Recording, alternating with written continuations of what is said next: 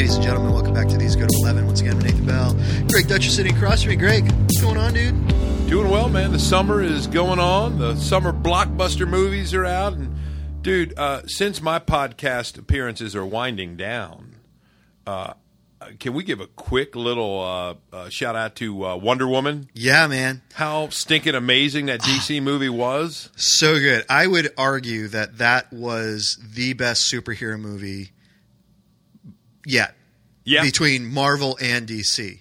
I would make that argument that I think it is the best one in terms of acting, character development, plot development, just the feel that I had. To me, this is what DC should have been all along. And Greg, you and I have talked about this. You know, I've not been a huge DC movie fan. I love the TV series, but I have not been a huge movie fan. And to me, this just knocked it out of the park. Yeah, I'm thinking, dude. I mean, I'm thinking of some of the. I'll say this. Again, it's sort of like when we did the S-Town podcast. Yeah. One of the things you said you liked about Serial was that was a little more real-time update. Yeah. There were things happening going into the final day that Sarah Koenig taped Serial. Yeah. So there is something true about that dynamic processing in the moment. And in the moment, so what comes to my mind? I'm putting like First Avengers, which I remember thought when I saw that, wow. Yeah. I'd never seen a movie like that. I would say I liked the first Thor a lot, not so much the second, but I love the first Thor a lot, like a lot of people, the first Iron Man. I'll at least say this. Wonder Woman is right up there with every one of those. Yeah. And maybe it is. Because I would say, what an origin story. Yeah. And it was it wasn't belabored. Right. Like they kind of showed her origin in a way that synced with what was happening in the story itself. I don't want to give away details for any listeners that are yet viewers. But yeah, I mean, and dude, that, how do you say her name? Is it Gail or Gal Gadot? Gal Gadot. She rocks that thing, man. Yeah. I mean, like, incredible. Yeah. I mean, my boys and I watched that opening night, and it was so fun to watch them watch it, and it was just fantastic. And I would say it was like places they had, like when I first saw the promo, and I'm like, they got Chris Pine, they've got Wonder Woman, and I thought, oh, is this going to be kind of cliche, kind of campy? And it wasn't. No. It's just really, like, the humor worked. Yeah. It's not like belly laughing humor, like you're just, but it was like, oh, that was good, that was clever, that was funny. And I love, this doesn't give anything away, but Wonder Woman coming into 1917 London with her sword and her shield, and it was just it just doesn't complete the outfit. It was so good. With this. I'll only say this, dude. We were talking about it before we went live. The No Man's Land scene. Wow. Fantastic. Yeah. Unbelievably good. Yeah. Yeah. Just had to give a shout out to that one. With all the superhero movies coming out. Yep. We said Guardians we both liked. Didn't think it was as good as the first. Yep. Entertaining, solid. A little bit of a throwaway. Yeah. Like at the end of the day when somebody's 20 years from now looking back on the MCU, those big movies, I don't think Guardians 2 is going to stand out as head and shoulders above the rest, which doesn't mean it's a bad movie. But Wonder Woman, I think that'll stand out in on the DC side of things. Right. Oh, certainly. Yeah. As you know, dude, I'm one of those minority voices that kind of defended Batman, Superman. Right. And I'm the first to say, after seeing Wonder Woman, Batman, Superman sucked. Yeah. By comparison. Yes. I mean, it wasn't. And you know what's interesting, dude? Wasn't it, am I right on this? We should ask our other Nathan this. He might know. If I remember rightly, one of the few people that didn't like Batman versus Superman, one of the few caveats they would make was, I love the Wonder Woman cameo. Yes. And it's funny, that cameo that had a certain feel, that feel just filled 2.5 hours of that movie. Yeah. Of her own standalone. Yeah. So good. Yep. But I'm even more excited about giving a shout out to Mission Aware. Woohoo! Wonder Men and Wonder Women are working over there, man. I see what you did there. See? Again, Nathan, the professional podcaster, can pull this off. Dude, just yesterday, Lisa and I went on a drive, hot summer day, and it was nice to see her drinking her Diet Pepsi out of her Missional Wear Yeti mug. Yeah, man. Kept that drink cold. It was my van with no air conditioning. Yep. And we were at this trip for a solid 2 hours. There was still ice when we got back in the car after being where we were for about an hour. Ice in the Yeti mug, and her Diet Pepsi was delicious, and it's nice seeing her drink out of the These Go to 11 That's right. Yeti mug. I'm going to post that, dude. I'm going to send you a picture of that. Sweet, yeah. Me or Lisa enjoying that, and their products right now, you get it, whatever you want. Apparel. Yeah. Their T-shirts, their posters, their beer steins, their coffee mugs, both home and travel. The Yeti thing, I love, dude. Yeah. Love it, man. Well, I can tell you, I got the Post Tenebras Lux After Darkness Light long sleeve tee. On the back, I had, 2 Peter 2:8 or whatever it is, the one that talks about, bringing us out of darkness into his marvelous light.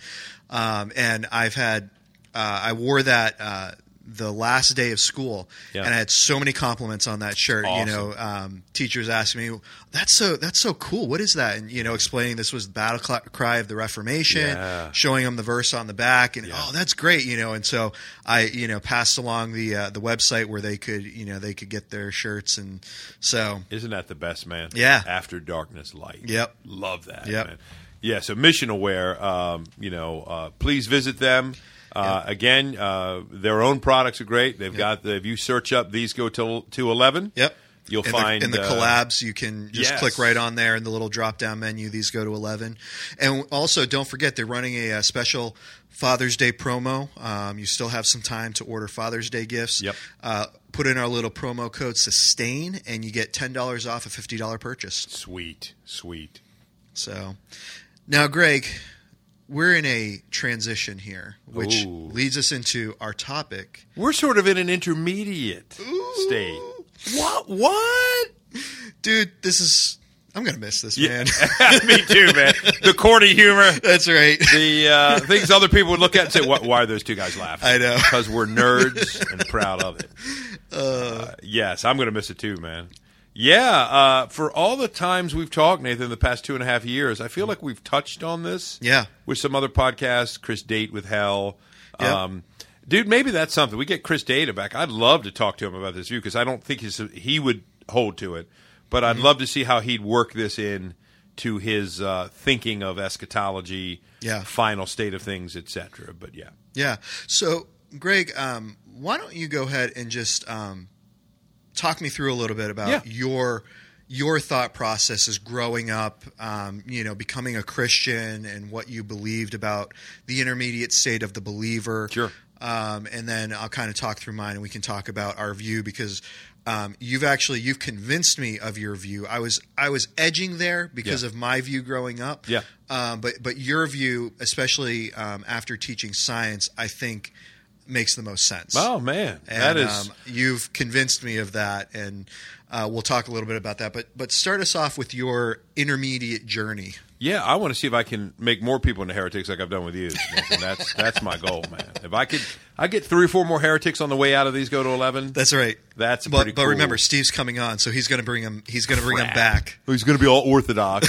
No, I'd love to say, dude, that I sat down with my Bible one time and said, "This is how it all comes together." And who does that happen with? Because even people that tend to write things and put forth really provocative theological models have been taught by somebody, and things have come out of conversation. So, for me, I would just say the kind of reigning queen in evangelical eschatology regarding what happens to the believer, and you could say the unbeliever, but for the sake of argument, let's stick with the believer. What happens to the believer when he dies prior to the second coming, which for the time being is everybody that has died, right? Since Jesus has yet to return.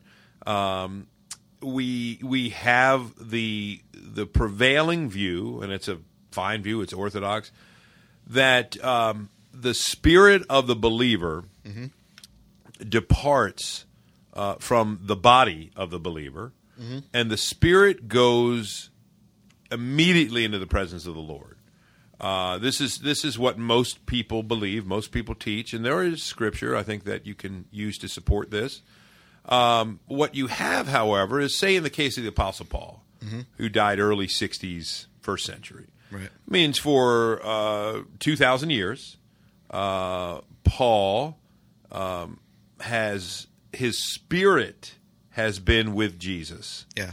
In some way, meaningful way, conscious, etc.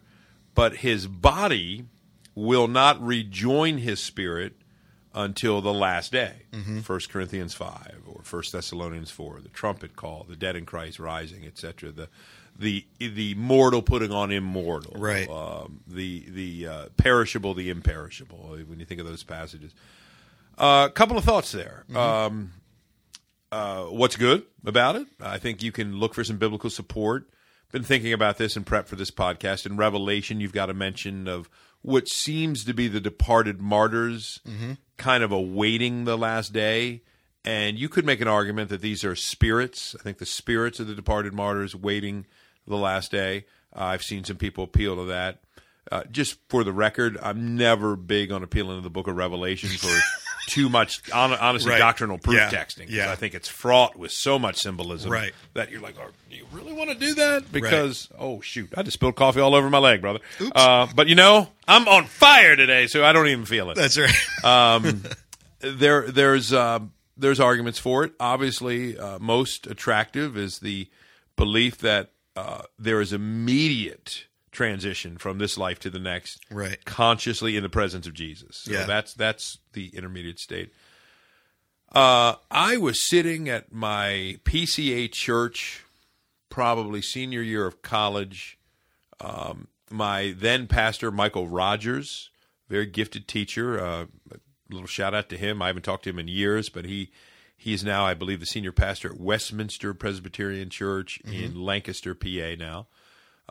When he was here in Maryland at Valley Press, where I was the youth intern, when Lisa and I met and got married, and I was kind of in between first and second year of seminary.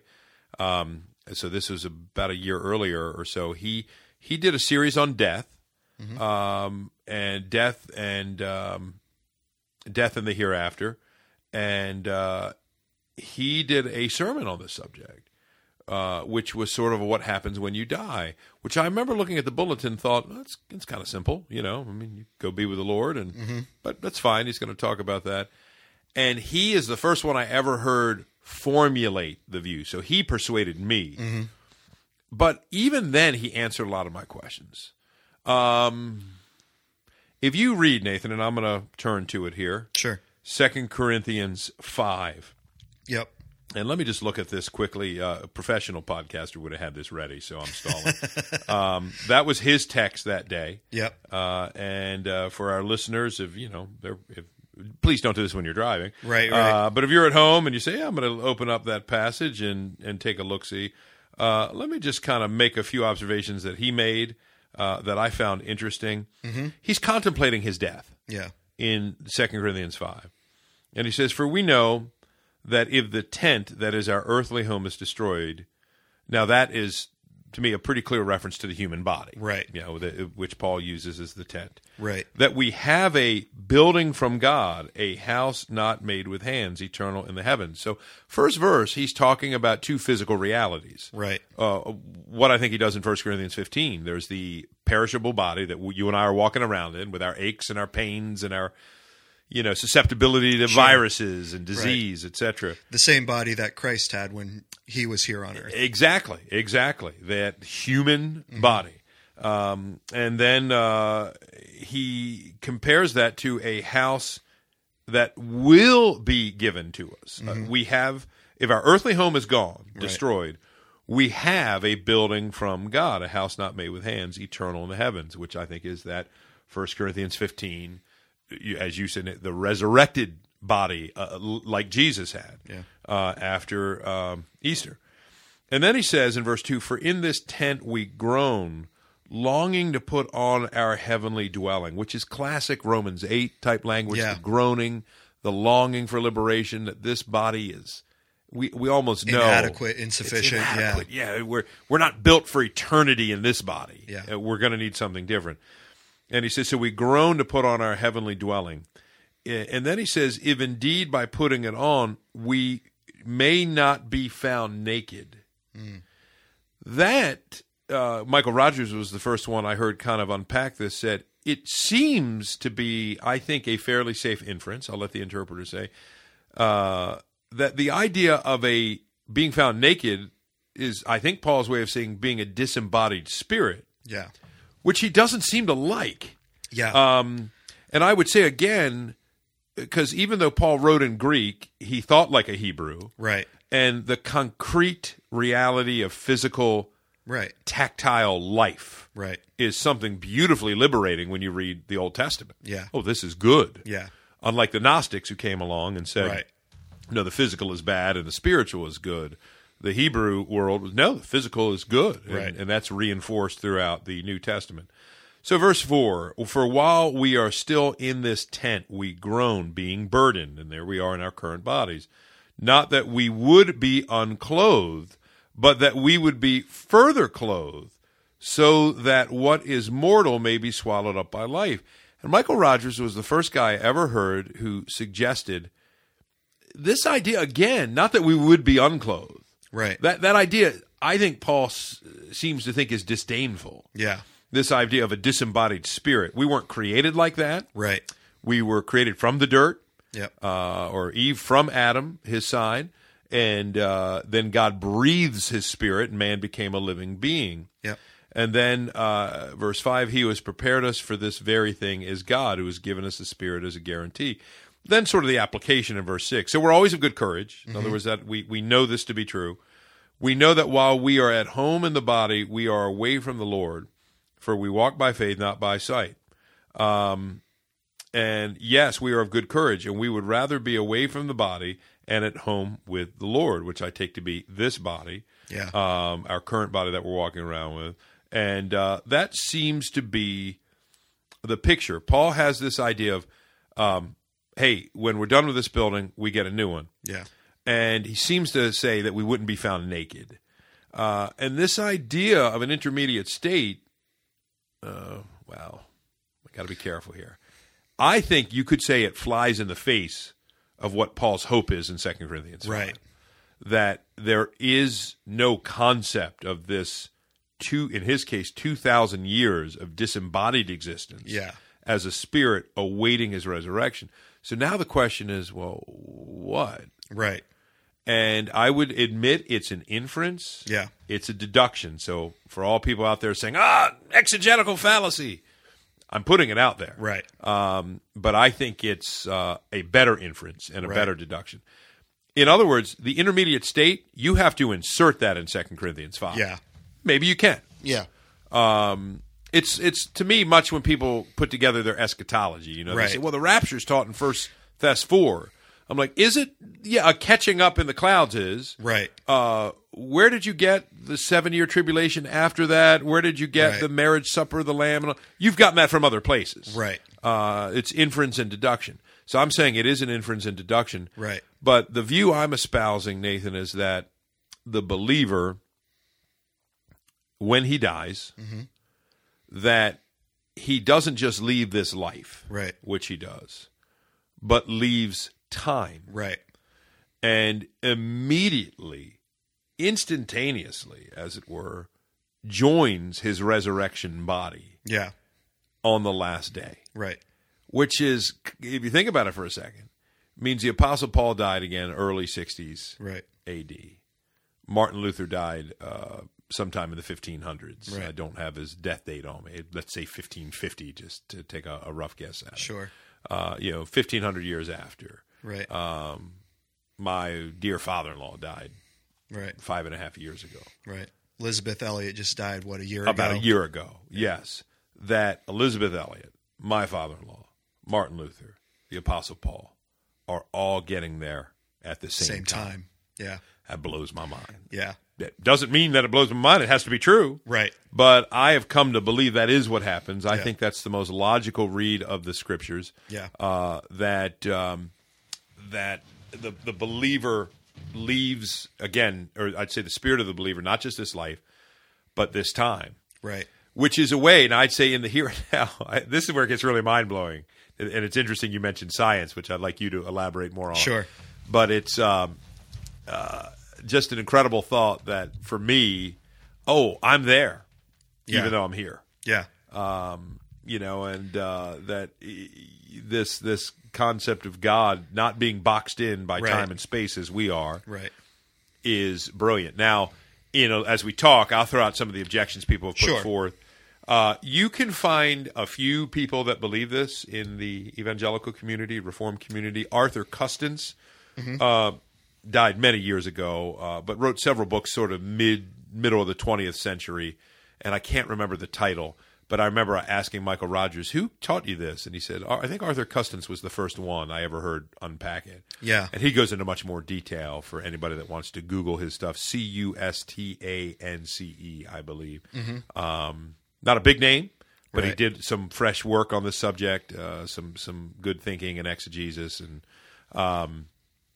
throw that out. So for me, I remember growing up and thinking the more traditional view. You died and you become a spirit, and your spirit's in heaven with God, just kind of doing whatever you do in heaven with God until it's time to get your body and come back. I remember even at an early age thinking there are some things about that don't make sense. One of those, if I am completely whole and I function and act without my body and just my spirit, why am I getting a body? Right. Why is that necessary? That's a good point, yeah. Why is it necessary for me to have this body, which the body can be damaged, the body can be hurt, and so why am I going to be removed from this body just to be given a new body at the end of time? So I remember there were some things like that, but thinking, God has his no real concrete answer, but just God must have his reasons for it.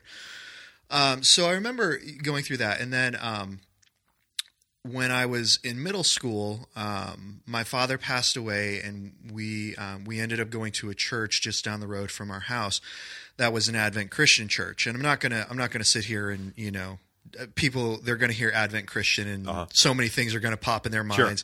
I will say it was an Orthodox evangelical church, and leave it at that. But one of the distinctives was they believed in soul sleep. Oh, soul sleep, yeah. And to me, that made much more sense than this kind of disembodied spirit. And, it was the idea that, yes, we do exist as body and soul and mind, but if any of those components are missing, then you cease to exist as you are. You cease to be conscious of your surroundings, of your reality. And so kind of looking at that in that kind of logical progression, and some of the arguments that they use are very compelling. One of the things people say is they look to Jesus and the thief on the cross, and they say, Christ says, "I tell you today, you will be with me in paradise." It's interesting how our comma placements affect sentence structure. Yes.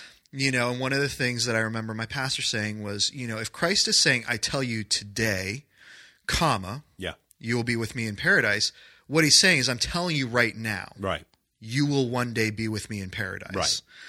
If he's saying, "I tell you, comma, today you will be with me in paradise," well, then that changes the sentence again. Then he's saying, you are going to be with me right here, right now, in this moment.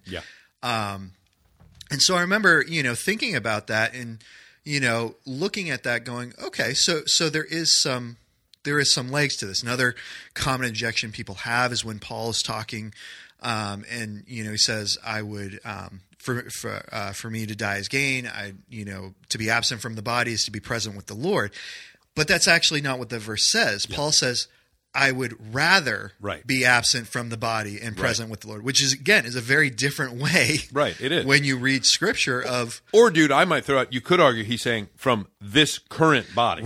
And to be present with the Lord, the assumption in my resurrection body. But you're right. There's 2 or 3 ways to very reasonably think through what he's saying there. Agreed. And so when you and I started talking about this, Greg, and I've always been fascinated with the idea of quantum physics. I've always been fascinated with theoretical physics and, the idea of time, space, and dimensionality. You know, we love the DC Marvel universe. Oh, sure, and, man. The cross multi-dimension, the multiverse, and Earth all of that 2. stuff. Yeah, and so I started doing a little bit more research and thinking, okay, is this just something that people have thrown out there, or does this actually have some traction? And again, I don't want to insert things into the Bible where it's not there. However, I started thinking about the idea that what if the universe, as we know it, both seen and unseen, is made up of 3 dimensions, 3 basic dimensions. You have heaven, earth, and hell. Yeah.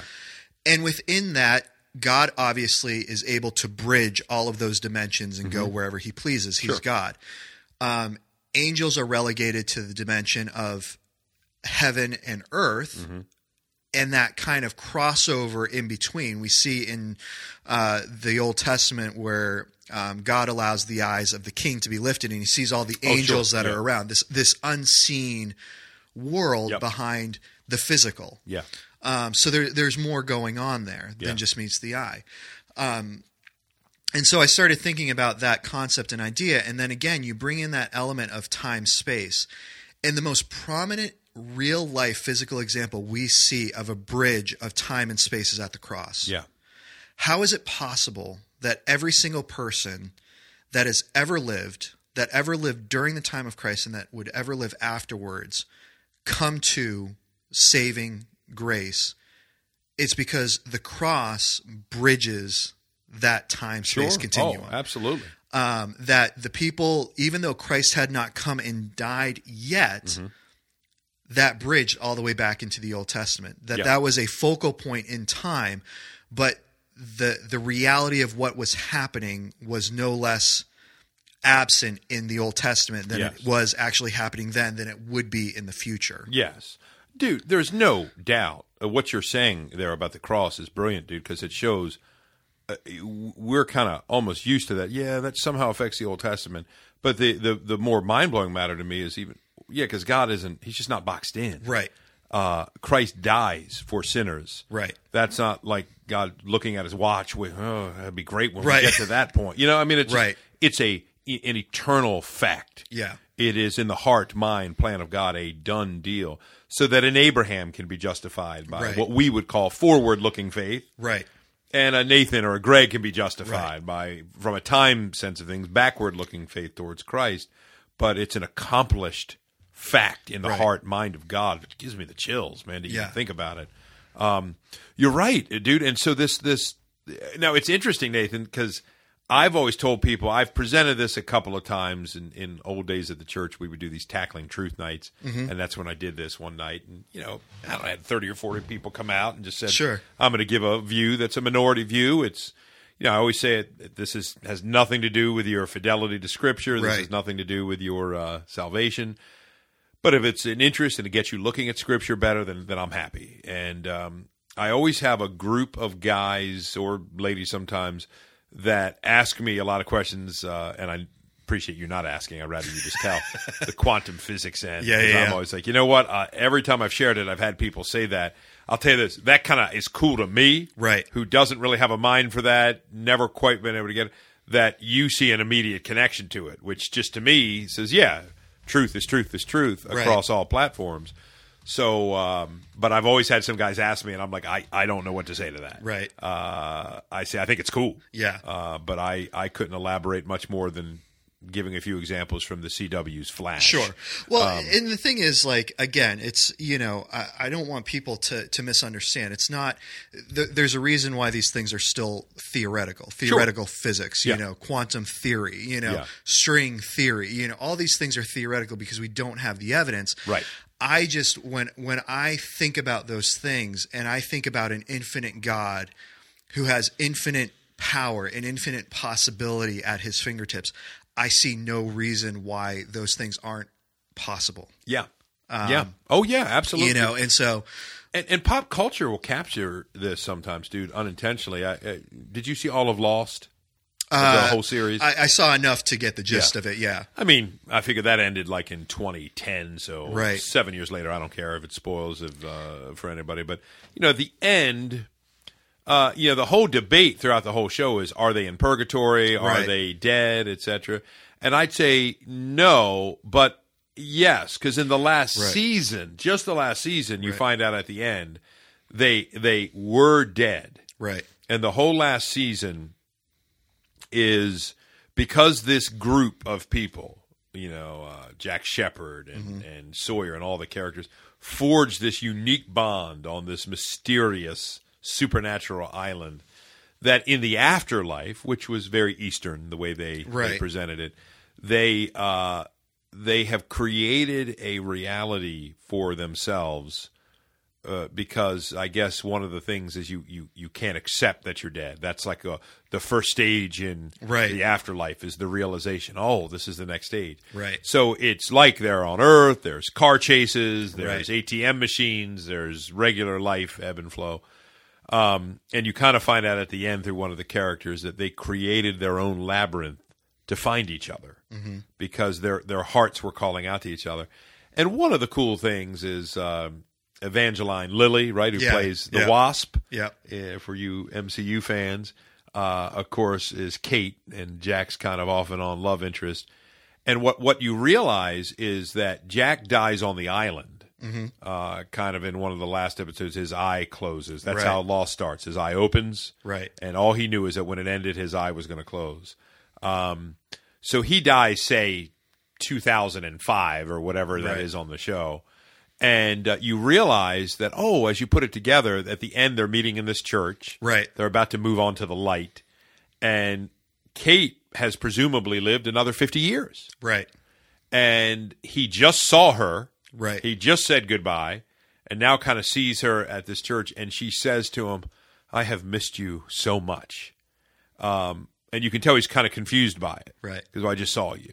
And I thought, that's kind of it. Right. Not quite. Right. But the emotional reaction, dude, I love, and again, this doesn't make it true. Sure. But since we're kind of, spitballing here. Right. I love the thought of a husband and wife. I'm not saying they were going to be married again. Right. That's a whole other subject, obviously. But, they're going to know each other. There's going to be genuine love there. I think we can all agree on that. Right. But I love the thought of, like, my mother-in-law who's been without my father-in-law for almost 6 years, and who knows, maybe it's another 10, another 15, who knows, saying to him, I've missed you so much. Yeah. And from him, I just saw you. Right. She was at his side. Yeah.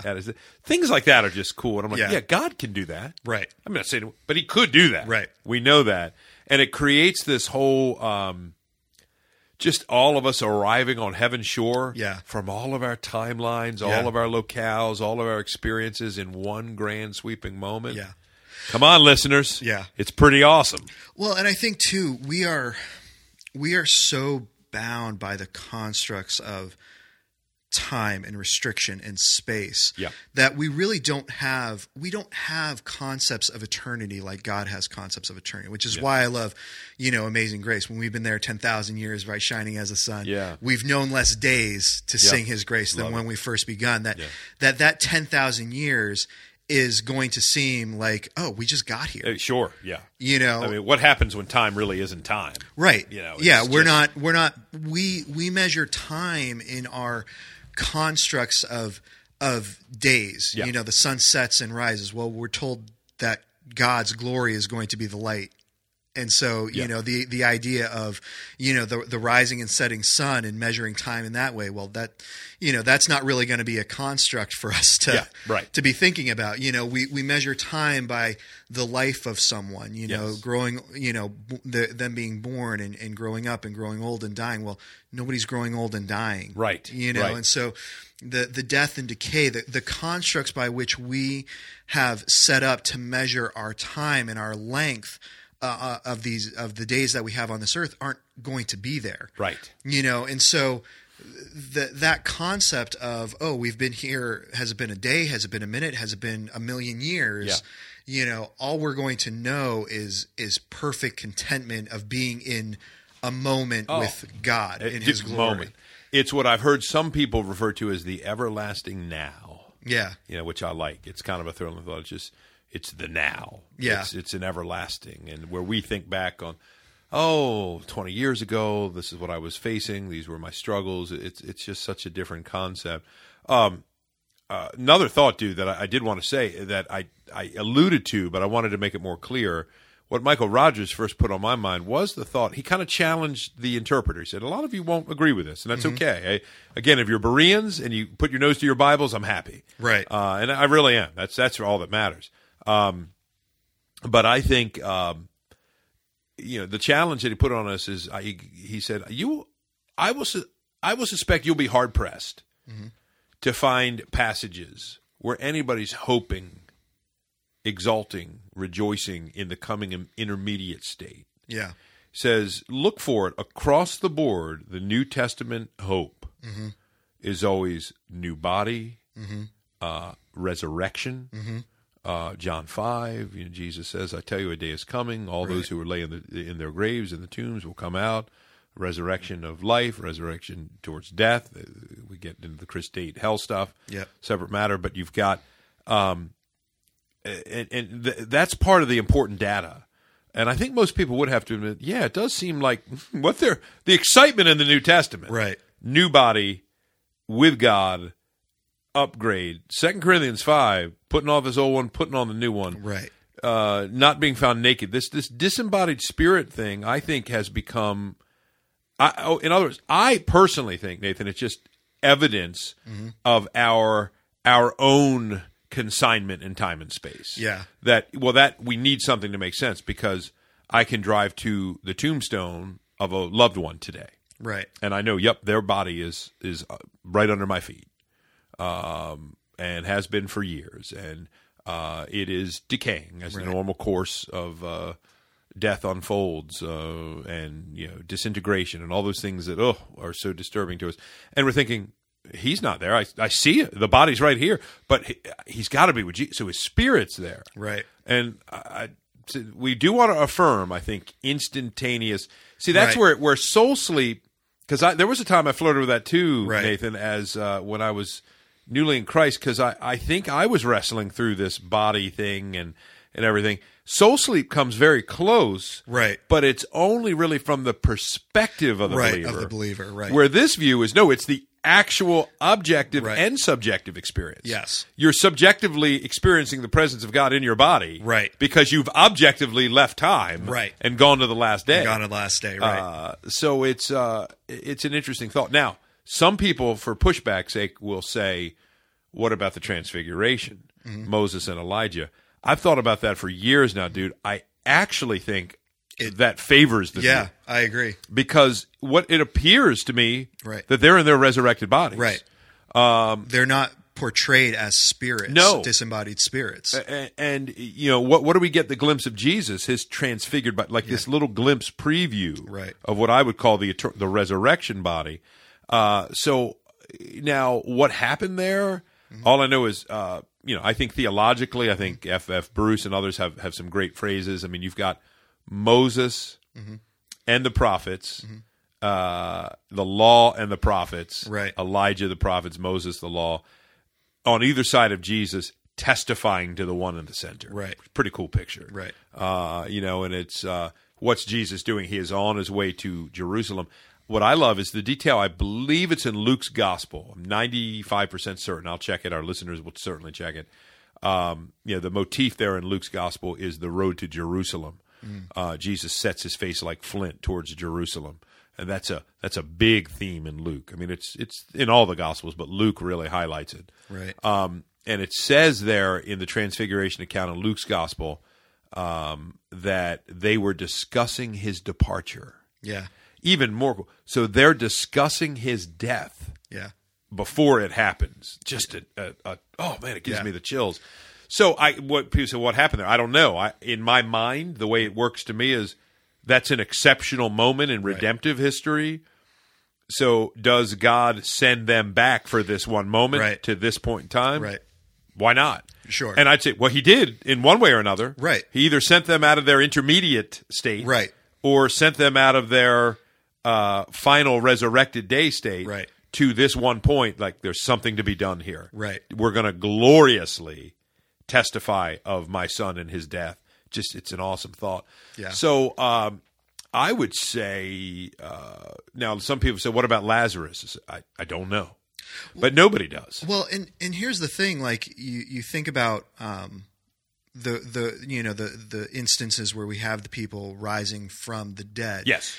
One of the things that I find interesting, you have these accounts. Well, first of all, you have no account of heaven from dead people who come back. Right. I mean, to me, if somebody had died and just come back to life, somebody who had been dead for 3 days, and had just or 4 days in Lazarus' case, had just come back to life, what did you see? What was heaven like? Mm-hmm.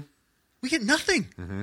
We get nothing. So there must be something, at least in the minds of the people, that, they wouldn't have seen anything. Right. Because wouldn't we get a barrage of you would think questions and answers coming that... I have always wondered that. And it's such a frustrating tease. Right.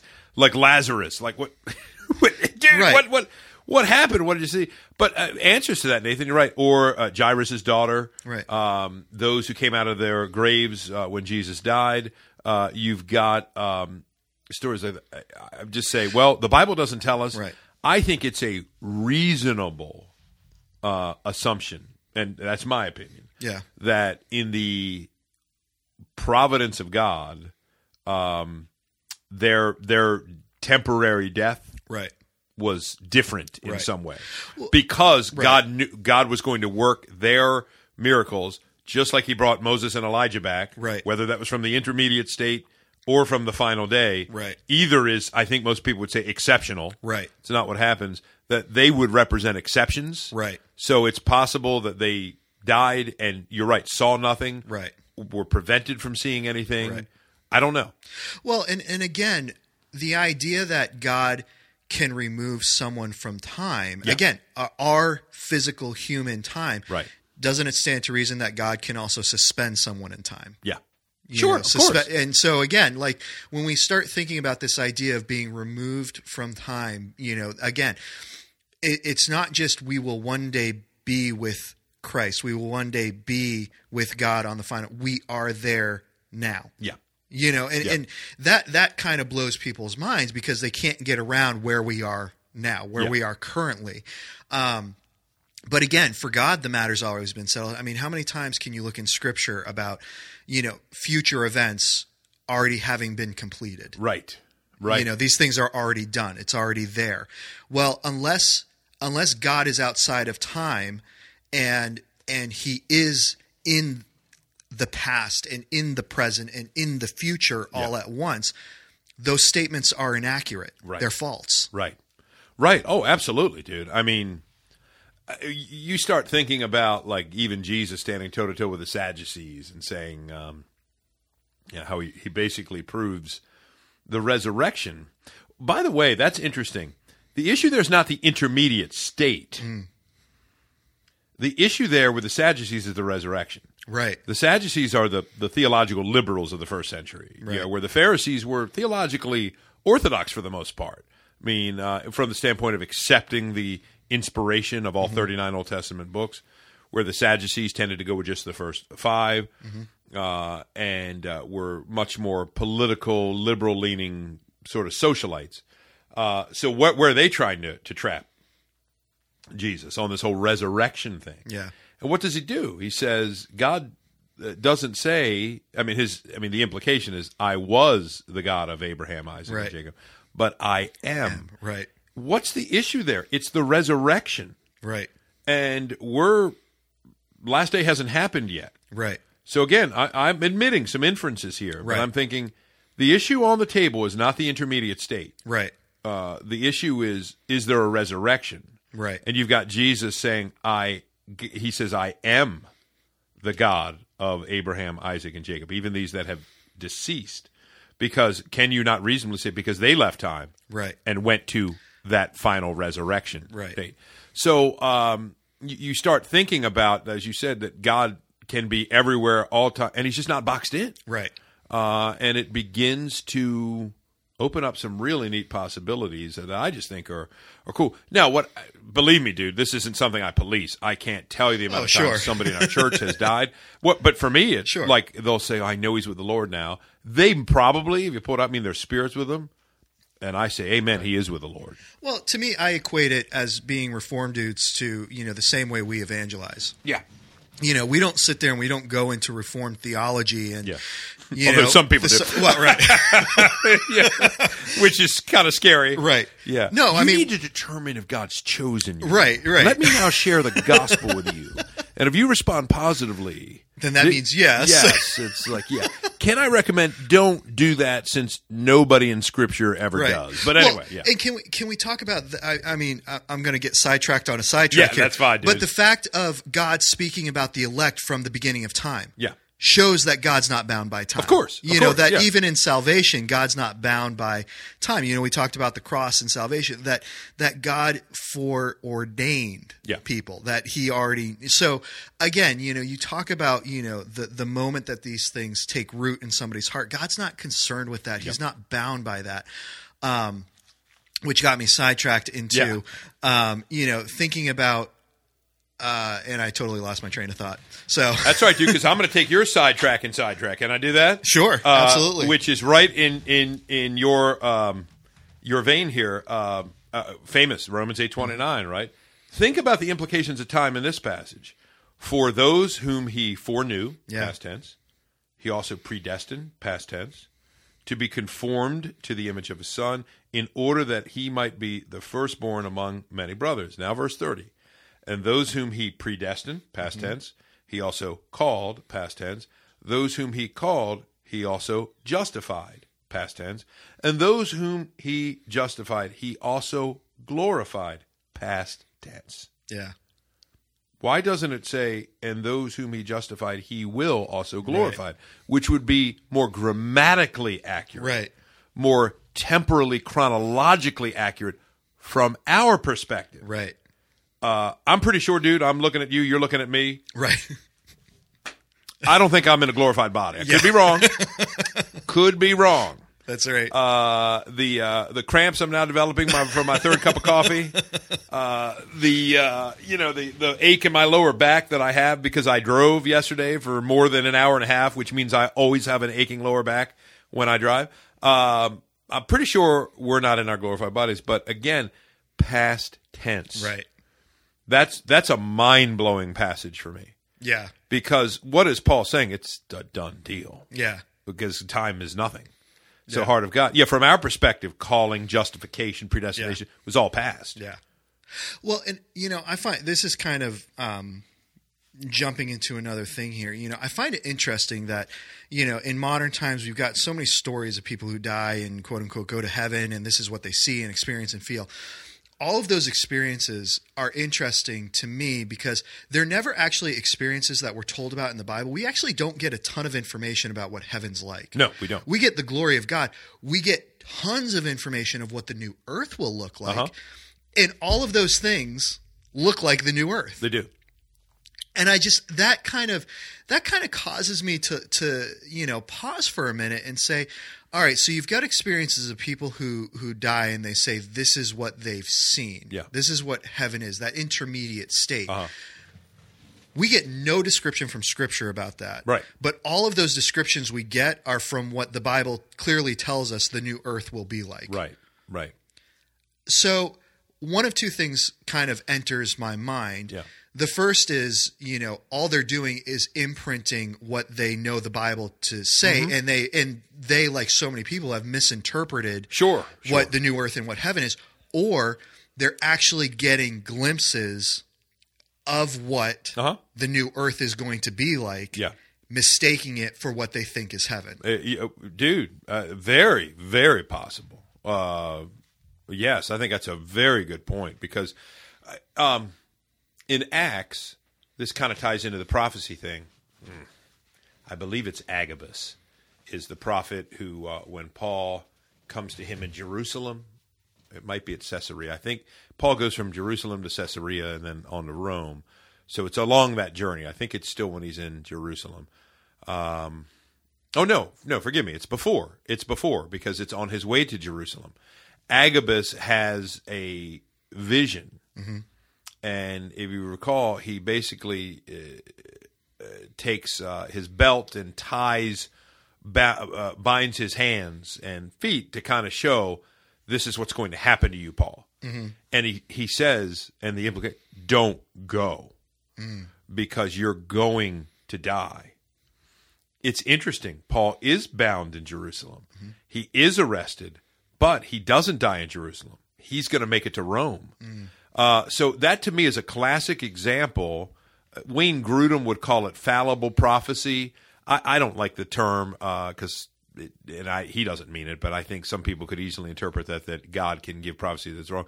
What's happening is the mind of the interpreter has seen, okay, you've seen something from God. Right. And you assume you know what it is. Right. And then you confidently say, this is what this means. Right. It doesn't. Right. Paul didn't die in Jerusalem, but they all thought that's what the prophecy meant. Right. So I would say similar application, dude. Are there people? I mean, a lot of people rail on the books, and I mean, I do. Look, sure. A lot of that is money making. Sure. But I'm a believer, Nathan, that there have been enough near-death experiences. I don't mind saying this at all. Different times, cultures across the world. You read people that study these NDE. A lot of common ground, light, all these pictures. There's something that people are seeing. Right. I don't presume to know what God's allowed them to see, what Satan may have tried to. Because I will say, I'm always a little concerned when people say, "Oh, I felt tremendous peace." You're like, "Is this guy a Christian?" Because if you're not a Christian, I don't expect you to be feeling tremendous peace. Right. But is it possible that's part of a deception? Right. So that they come back and all is well and they're lulled to sleep spiritually. That's a whole other subject. But I would not be surprised, to your point, if in God's wisdom, people do get glimpses of something. And you're right. They imprint what they think, what they know upon those things. We really have to let the Bible speak for itself. Yeah. And I just think I would say this: are there problems with this view? Sure, there's problems with any view. We're thimbles trying to have the Pacific Ocean poured in them, so we're going to get some of it, and a lot of it's going to overflow. Right. I think there's a lot more problems with the intermediate state. Yeah, really do. Yeah.